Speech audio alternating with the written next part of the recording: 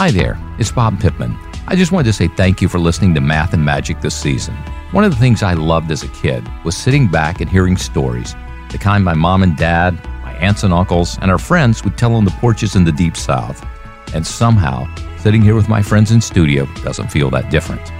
I like hearing marketing war stories, how people like Scooter Braun and Steve Stout hustled to build their brands.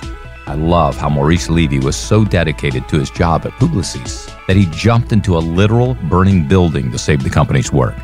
There were so many great insights from how my pal Olivier Francois comes up with a distinct soundtrack for every brand he works on, or how Wendy Clark talked about why Skittles chose to do a Broadway musical this year, and why a brand should spend and take chances when they're at the top of their game.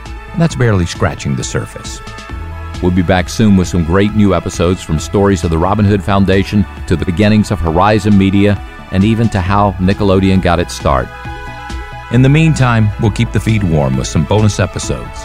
Until then, I'm Bob Pittman. Thanks for listening.